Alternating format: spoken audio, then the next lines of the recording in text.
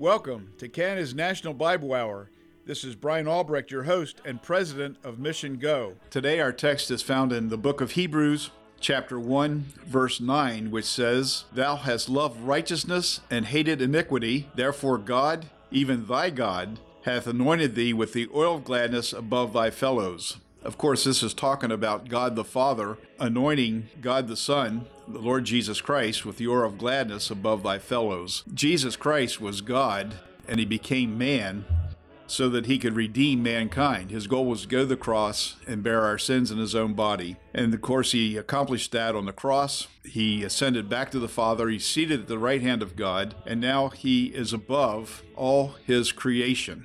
And God has given him a place where he will be the judge. He will be the one that we will have to answer to at the end of our lives. And so it's important for us to have a relationship with him here on earth, to receive him as our Lord and Savior, and then to serve him to the best of our ability. And as we do that, he blesses us, he uses us, and he allows us to share the gospel of Jesus Christ to those who are unbelievers. What a great privilege we have in this day and age, and we can be such great lights to share the good news of salvation with those who are unbelievers.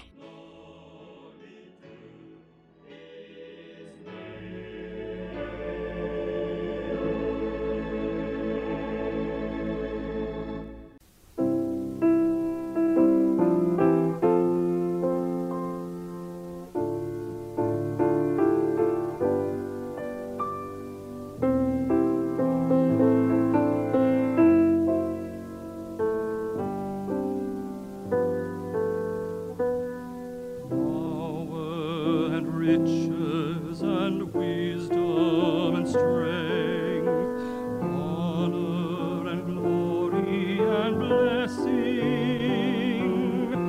Worthy is the Lamb, worthy is the Lamb, worthy is the Lamb that was slain.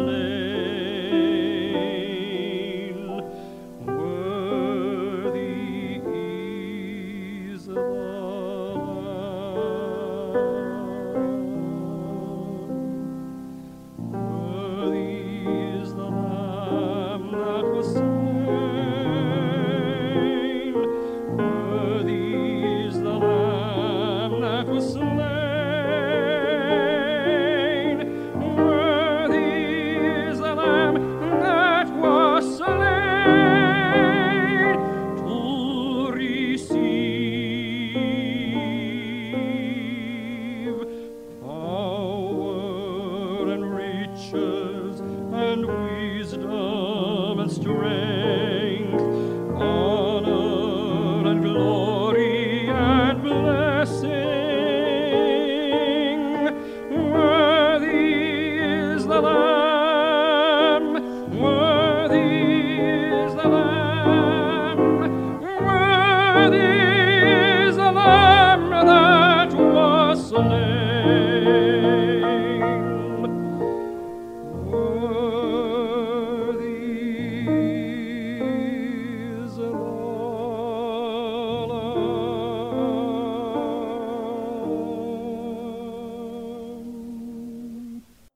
This is a radio edition of Global Times. Today we have in our studio Jerry and Connie Robinson, who are representatives with Global Outreach Mission in Western Canada. And Jerry, why don't you tell us how you came to know Jesus Christ, your personal Savior? Well, Brian, my dad was a pastor of a church, and so we grew up in a church, and so we've always heard about it. And you know, pastors' kids, they always are expected to be so good. And I just wasn't that type, and so no one had to tell me that I was a sinner. I remember one night above my bed I had this little picture of the Lord Jesus bending down and picking up the lamb. And my mom went out, and then I started calling for my mom, and I said, "Mom, I'm the lost lamb." And she came in and she led me to the Lord. But when she led me to the Lord, I had trouble praying. I said, "I just can't pray, you know." She says, "Well, just tell God what you've told me." I said, "I just can't do it." And, you know, there's, I think, a little bit of struggle there. And as my mother prayed to that God would just give me liberty to speak, I prayed the sinner's prayer. Tell me, how did the Lord lead you into missions and to doing the Lord's work? Being my dad was a pastor, we always had a lot of missionaries coming to our church, and I would sit close to the front row, and they would tell their stories of the Congo or Chad or wherever, and we'd hear those stories. And my heart was gripped at a very early age about missions, and my dad had an open pulpit, which was good because he let a lot of missionaries come in. And lots of times, the board was afraid they'd get all the money, it'd all go to the missions. And my dad said, that money wasn't supposed to be to church anyhow. And so we had lots of them. I remember one missionary giving me my first long tie instead of a bow tie. I had one of those bow ties that you pulled out and it snapped back. And another guy, Mel Slack, came in, and he had been to a baseball game and he had caught a foul ball, and he gave me the foul ball that he had caught at the Chicago game. And what does that do to a young guy? Well, it turns your heart towards missions. And so when I went off to Bible school, the first year I worked on road construction, and I made $1,200 to $1,500 during the summertime, and that was a pile of money. I went to school at Berean Bible College in Calgary, and it was a good school, very missionary-minded school. And they had a heart for missions. And the good thing about Berean was they gave us a lot of practical work. So it wasn't just learning out of the book. You learned to drive the car by driving the car and not reading the manual. So we had to go give our testimonies and had to sing and preach and whatever on the street meetings, out at street meetings or in churches. And so that kind of gave us our start into missions. Connie, why don't you tell us how you came to know Jesus Christ, your personal Savior? Well, I was raised in a Christian home, and my dad was actually the principal of Berean Bible College in Calgary. So from very young, I had been taught all the truths of the gospel message, but I can't tell you specifically when I actually prayed to receive Christ. I remember different times asking the Lord Jesus to forgive my sin, but I can't really tell you which time it took, so to speak. And it wasn't until later that I had assurance of salvation. In fact, I remember one time praying when my mother was washing my hair in the kitchen sink, and I don't know if I thought she was going to drown me or what, but my heart was very soft towards the Lord. I remember laying in bed sometimes at night and just crying, thinking of what it meant for Jesus to die on the cross for my sin. So I'm very thankful that then one day I understood that I could have assurance of salvation and know that if I had prayed that prayer that he said I was his child. Praise the Lord. Being around Berean Bible College all those years, I guess missions sort of just flowed through your life. Is that how the Lord sort of called you into missions? Well, I had always thought of maybe doing something in the line of children's ministry. My mother had taught Bible clubs in the school for years and years and years, as well as in Sunday school. So I had that background. But then in Bible school, when I began dating Jerry, I was impressed with Jerry's heart for the Lord and for wanting to reach people. And one of the big lessons I learned in Bible school was that it wasn't all about academics. It was about allowing God to use you and use the abilities that he'd given you and to take those and use them for him. And that's where it really counted. So as Jerry and I began working in a little chapel, and then the second summer that Jerry was at Bible school, he went into children's ministry in Ontario, and I'll let him tell that story because it was kind of interesting how he got there. Like I said, I had worked on road construction, made $1,500 a month, and then we had a lady by the name of Betsy Thieker come out to the Bible school and speak about the lost gems of Toronto and Ontario that needed the gospel. And she said, we're paying $10 a week for 10 weeks, and we'll pay for your way out to Toronto. But I didn't go and talk to her until she stood up Sunday night, and she said, I'm leaving right after supper.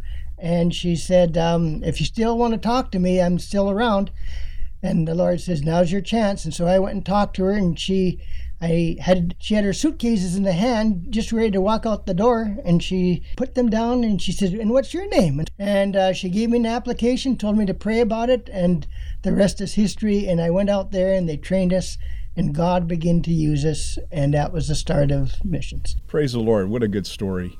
Thank you for coming into our studio today and sharing those things with us. Thank you for listening to Canada's National Bible Hour. As you're aware, this is a listener-supported program, and we would not be able to continue on the air without the support of our listeners. And we really covet your prayers because we know God answers prayer, and we know that God sustains this ministry, not only financially, but also spiritually as we share biblical truths across the airwaves. This month, we're offering a wonderful, wonderful pamphlet entitled Christianity, Cults, and Religions. It's just a wonderful thing. It has all the cults and major religions defined, and how it's defined is who the founders were and the location, what those cults and religions believe is who God is and who Jesus is, and how to be saved, what happens after death, key writings of those particular cults and religions, and then the other beliefs and practices. It's done in a really nice booklet, and it's done very well. It starts out with the truth is the Bible, and then it goes and compares all these different organizations. It's a very valuable little tool. This is really a good tool, especially when you run into people that have other beliefs, and you can have it quickly defined, and you know how to defend your Christian faith. Also, in the back panel, it has questions that are answered biblically to be able to refute these false doctrines that are being taught all around the world today. To get your copy, you need to write to Canada's National Bible Hour, Box 1210, St. Catharines, Ontario, L2R 7A7, or in the United States at Box 2010, Buffalo, New York, 14231. I would highly recommend that you'd write in to get this booklet entitled The Cults and Religions. Thank you very much.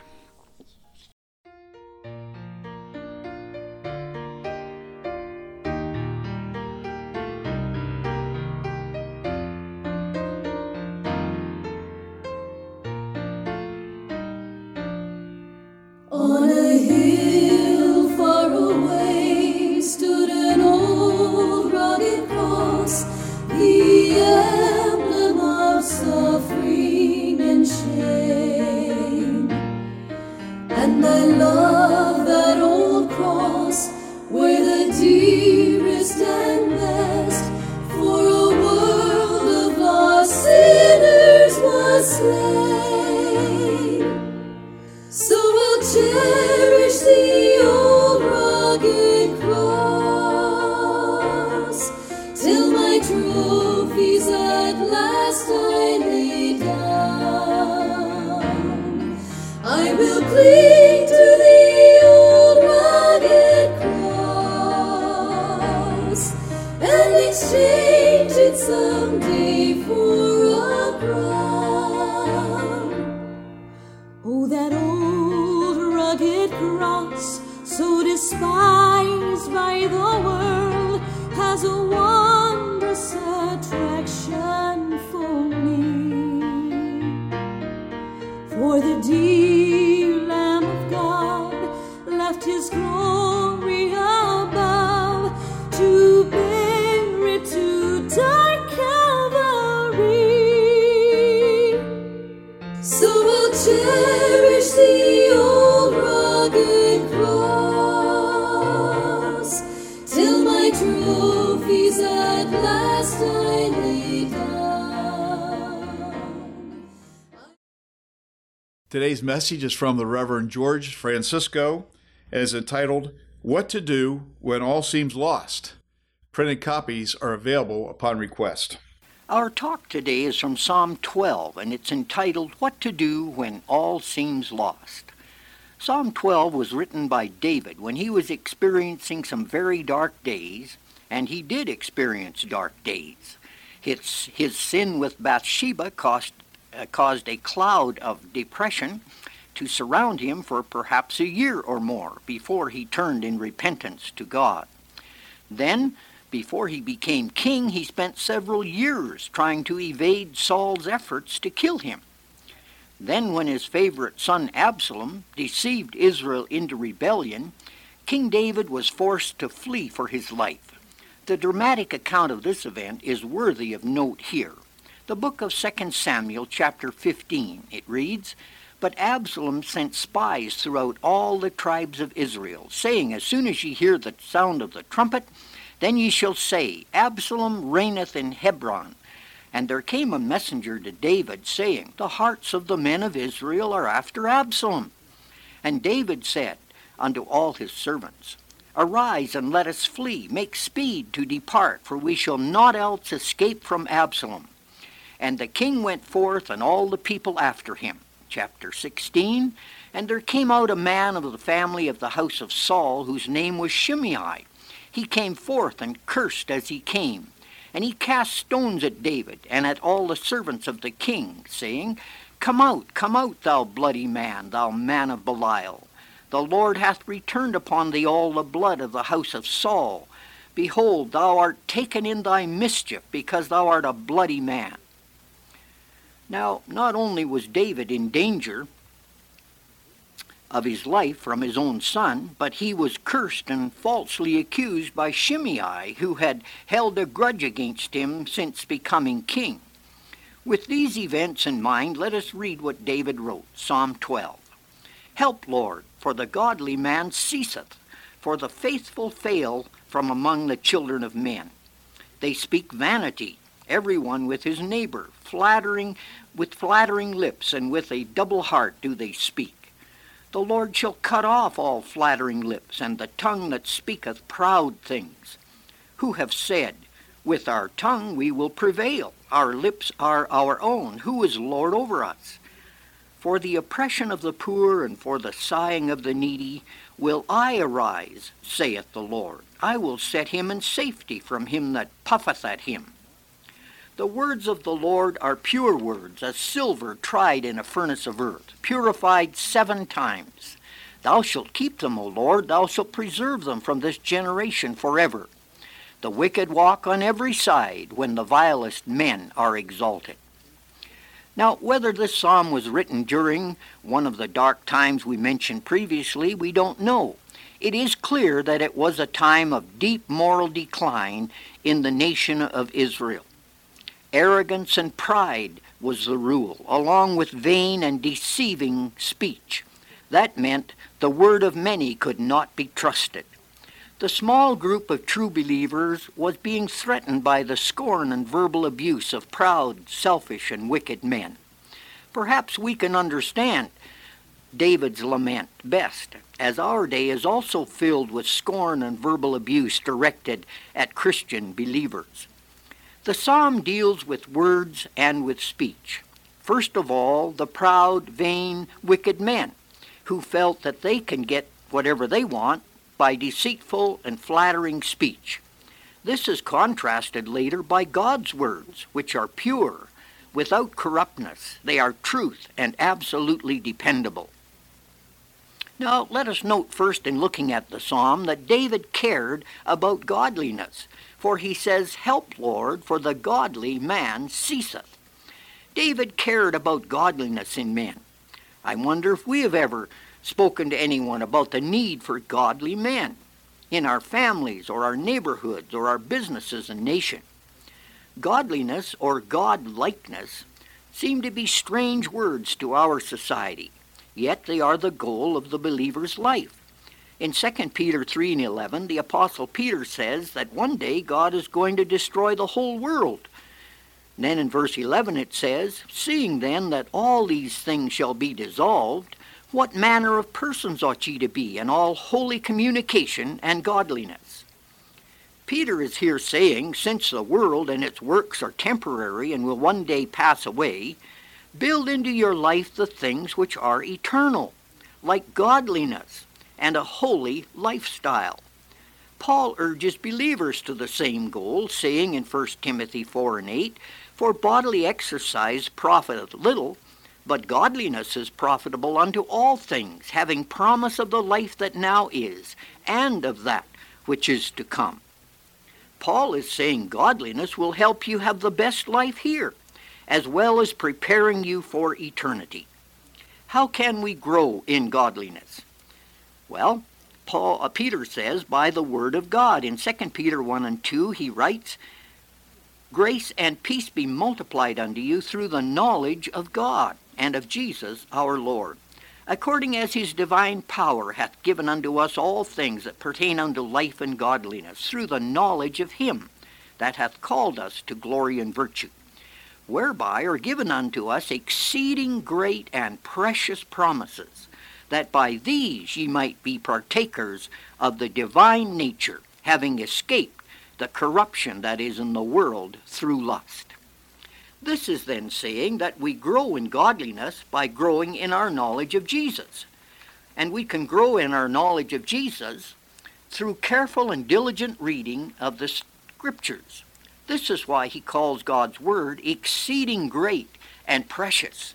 It is only through God's Word that we grow in our knowledge of Christ and consequently in godliness. Our world desperately needs godly men. The church needs them. And the challenge to us as men and as women is, will we put aside the things, other things, and become regular and avid readers of God's Word? If we will grow in the knowledge of Christ, and we will become partakers of the divine nature, and thus learn to escape the corruptions that are in the world through lust. Godliness will then grow and be a part of our lives, and we'll become more like Christ. We will then have a desire to turn away from sin and evil. God's Spirit will work mightily in us, transforming us into the image of Christ. King David cared about godly men. Let us also care about this. Then King David was concerned about the alarming decline of godliness in his day. He says, "The godly man ceaseth, and the faithful fail from among the children of men." The moral decay of his time alarmed David, and it was real, for not only was there a time when godly men were diminishing, but the faithful, that is, the whole believing community, was failing and in danger of losing strength and courage to hold true to God. This was an alarming thing indeed. Do I need to draw your attention to our day and to the alarming decline in morality that is evident all around? Most of us who are older have witnessed that in one lifetime a distressing and alarming decline in public morality has taken place. Our schools have been stripped of the Bible, the Ten Commandments, and prayer, and only to be replaced, it seems, by drugs and violence. The respect and commitment of marriage has largely been set aside, and the majority of couples today, we are told, are simply living together, contrary to God's Word. The Lord's Day has become a holiday, more than a holy day. The taking of our Lord's name in vain and vulgar language is becoming the norm on television. Church attendance has declined dramatically. Does this alarm us?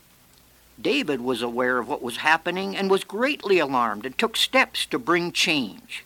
First, he called on God in prayer. "Help, Lord," was his cry. These words show, first of all, his urgency. The situation was desperate and made on behalf of the whole believing community. Help, Lord. He didn't say, "Help me, Lord." Just help, Lord. We all need help. It was a cry from the depths of his soul. David recognized that God alone was big enough to stem the tide. And he believed that although everything seemed lost and hopeless about him, with God there was hope. With God there was power to withstand evil and to bring change. He believed in an almighty God who could intervene in human affairs. Here is the King of Israel, praying, calling on God to intervene and change the moral collapse of his day. What a powerful picture this presents. I hope that we will be more than just witnesses of the moral decline all around us, and pray that God might raise up a mighty army of men and women who believe in an almighty God and will call upon him for a mighty intervention that will halt the spiritual decline that we have around us and bring revival, renewal, and spiritual awakening in our day. Is it possible? Well, David prayed sincerely and in confidence, and God answered him. For verse 5 says, "Now will I arise, saith the Lord. I will set him in safety from him that puffeth at him." God had seen the sufferings of his people. He had heard the vain, flattering, deceitful words of the wicked, and he now speaks his words and begins to move in protecting and sheltering them. Not all prayers have such a rapid fulfillment, but God hears and is abundantly able to deal with the problems of our world. James 5:16 says, "The effectual fervent prayer of a righteous man availeth much." Sometimes a godly man and God make a majority. James goes on to tell of Elijah the prophet, saying in verse 17, Elijah was a man subject to like passions as we are, and he prayed earnestly that it might not rain. And it rained not on the earth by the space of 3 years and 6 months. And he prayed again, and the heaven gave rain, and the earth brought forth his fruit.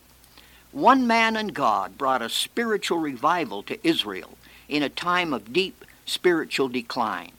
He can certainly do this again. The Scriptures urge us over and over to pray. Paul wrote in 1 Timothy 2, I exhort first of all supplications, prayers, intercessions, and giving of thanks be made for all men. In verse 8 he says, I will therefore that men pray everywhere, lifting up holy hands without wrath and doubting. In 1 Thessalonians 5 Paul says, pray without ceasing. Jesus taught his disciples to pray and say the words, Our Father which art in heaven, hallowed be thy name. These great words of what has been called the Lord's Prayer follows, which has blessed and encouraged people around the world. A great missionary statesman once said words to the effect that prayer does not help us in the greater work, prayer is the greater work. The great scientist Sir Isaac Newton once said, I can take my telescope and look millions and millions of miles into space, but I can lay it aside and get down on my knees, and in earnest prayer I can see more of heaven and draw closer to God than I can when assisted by all the telescopes and material agencies of the earth. It was J. Edgar Hoover who said that the spectacle of a nation praying is more awe-inspiring than the explosion of an atomic bomb, for it allows man to tap the infinite resources of God. Friends, David prayed, Help, Lord, and saw God arise and move in blessing. Will you pray, Help, Lord, and invite the Savior into your life? And then pray for your family, neighbors, church, and world. I trust you will. I trust the message you just heard will be a great blessing to you throughout this week. Here at Canada's National Bible Hour, we're always concerned about those who do listen. We know that many that listen to this broadcast are born again and have a relationship with Jesus Christ, but there may be some who have never received Christ as their personal Savior. And to those folks, I'd just like to share that the Bible teaches that of all have sinned and come short of the glory of God. That means every person that ever lived, including myself, we've all sinned, and because of that, we need a Savior. And the Bible also says the wages of sin is death. In other words, the payment for your sin is spiritual death, which is separated from God, but also means that you're not going to go to heaven. You're going to go to the place where there's weeping and gnashing of teeth, according to the Word of God. And so the gospel is very clear. The Lord Jesus Christ is God. He left the glories of heaven and took on flesh. He was a God-man. Jesus bore our sins in his own body as he hung on the tree. He took our place. He took our hell. He died, and he rose again on the third day. And the Bible says that through grace, by grace, through faith, that you're saved. So you need to exercise faith. You need to believe in the Lord Jesus Christ, and the Bible teaches you will be saved if you're sincere. To order your copy of the Cults and Religions, please write to Canada's National Bible Hour, Box 1210, St. Catharines, Ontario, L2R 7A7, or in the United States at Box 2010, Buffalo, New York 14231. You can also visit us on the web at www.missiongo.org. And please remember us in your prayers, and I trust that God will continue to bless you throughout this next week.